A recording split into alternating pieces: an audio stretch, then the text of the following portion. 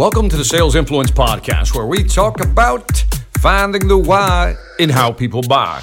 I'm your host, Victor Antonio, and today we're going to continue the discussion on growing your territory. How do you structure your organization to scale it, to grow it? In the first podcast, I talked about step number one is to assess what you have. Assess your territory, assess the people you have working in your territory.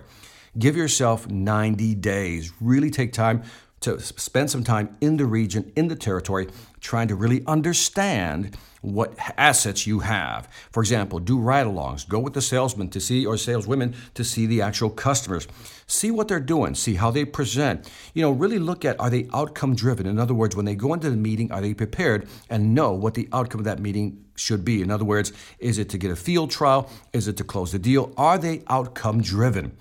Once you do the assessment, step two was to make the adjustments. That is, you're going to keep some people, you're going to fire some people, and then some people you need to work with. We call that good clay, bad clay, and questionable clay. Good clay we keep, bad clay we fire, questionable clay we give them a plan to make them successful. Step number three, restructure the territory and the compensation plans. Make sure everybody understands what their territory is, what they're responsible for, and what quota is assigned per territory.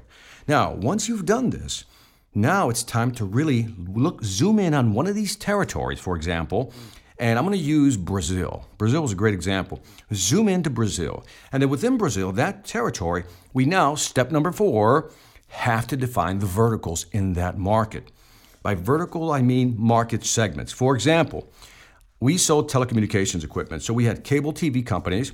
We have fixed telephone line companies, those things on the wall that we hardly ever use anymore.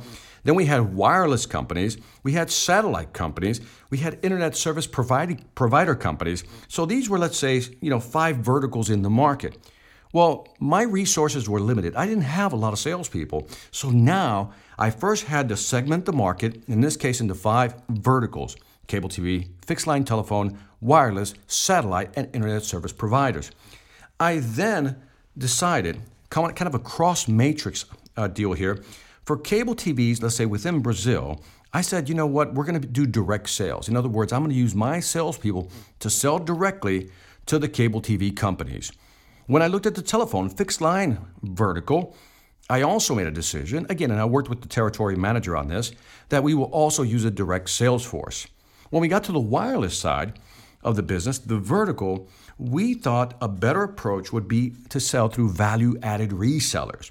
Now, a value-added reseller is a company, basically, that takes different products, puts them all together, and then sells it as a full package. That's where the value added comes in. The value add is in the packaging of the actual system. We sold a part of the system. Sometimes companies wanted to buy the complete system. So selling into the wireless vertical, we said, you know what? Let's use companies like value-added resellers. And what we did is we found great ones. We qualified them, we certified them, we trained them, and they now sold on our behalf. When we went to the satellite companies, we thought that would be better to go through a distributor. A local distributor is basically someone who stocks components or systems or boxes in their warehouse, and companies can go directly and buy from them. A lot of satellite business we had was, I'll call easy, simple sales, just buy the box off the shelf. I didn't want my salespeople dedicating their time to that. Those are easy sales. Let's push those through distributors. And then we did the same thing for internet service providers, push them through distributors. So look at what I've done here.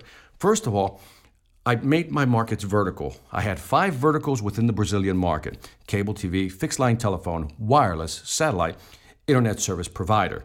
The next step was to assign them, to decide what channel, that's key here, listen to that phrase, what channel I was going to use to sell. In other words, direct sales, my salespeople going directly to see the customer, is a channel, or I can use a value-added reseller. These are companies in the region already who put together larger systems and work with a lot of these companies. So that was another channel. I then decided to use distributors. These are people who stock components, systems, boxes, whatever it may be.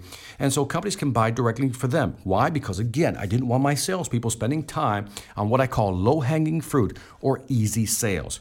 So by first creating verticals, you know what market segments exist. Then, as a manager, you have to decide what channels are more effective. Now, here's the interesting part. is that when you go direct sales, your transaction cost is going to be high because you have to pay for that salesperson, you have to pay for their time, you have to pay for all the overhead associated with an employee. At the other extreme, when you use a distributor, your transaction costs go down because all they want is a small commission off whatever they sell. So depending on the channel you use will also determine your profit margin, your transaction cost, something to keep in mind. Okay, let me pause here. Let me go through the 5 steps again. 1, assess. 2, make the adjustments. Get rid of people you don't need. Love the people you have that are doing well. Put others on plans to make sure they succeed. Step number 3, restructure the territory. Draw the lines and then adjust the compensation plans. Step number 4, create verticals within a specific market. I use Brazil as an example, and within that market, I said I want cable TV operators, telephone companies, wireless, satellite, internet service providers, 5 different verticals. Now, how do I go after the 5 different verticals? Here's where I determine what channels to use. Again, I use direct sales to go after cable TV and fixed line telephone. But then I said, you know what? I'm going to use value-added resellers to go after, let's say, wireless or satellite TVs. And then I would use distributors to go after the internet service providers. Now, this is key. You have to do this. This has to be part of your plan because sometimes your resources, if you're a business owner, you're a B2B business owner or a large company, you can only go after so much market. So the best way to really solve that problem, to get the coverage, that's a key phrase here, to get the coverage in the territory that you want. If you don't have enough salespeople, then it's time to begin relationships with distributors, value-added resellers. You can hire contractors. These are people who are hired guns who will sell your products for a commission only. Or you can decide to maybe sell the stuff online or even use what we call OEMs, other equipment manufacturers. In other words, companies can take your equipment, put their name on it, and sell it under their banner. Some people call this white labeling, same thing. So there are different ways that you can actually go to market. But again, the key part here is that depending on the channel of selling that you choose will also impact your transaction cost. In other words, your cost of selling. Now, if you've done all this, if you've assessed the territory, you made the adjustments, you restructured the territory and the compensation plans to make sure that they're motivated to sell within their territory, you then segment the market by creating verticals. You now know what channels you're going to use to sell. Now it's time to go sell. So let's go back to the original example of cable TV and telephone companies. We want to use our direct sales force. In other words, sell directly. Because when you sell directly, you have more control over the sales process. When you use a value-added reseller or a distributor, you don't have that much control. So what I did is I focused my direct sales team on what I call the high leverage activities or the high leverage companies. In other words, the companies I knew had the biggest return on investment. That's how I structured this.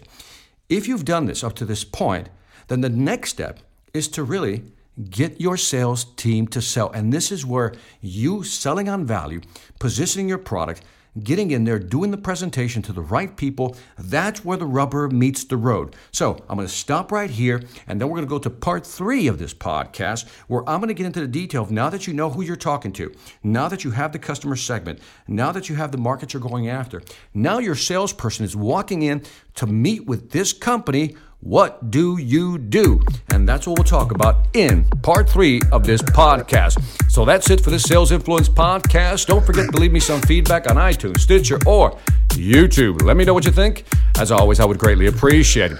Also, check out my sales training website, seminarsonselling.com, where you'll find great training videos for you, your team, to help you grow your business and make more what? More money. Lastly, I want to thank you for listening. This is Victor Antonio, always reminding you, selling ain't hard when you know how. Take care.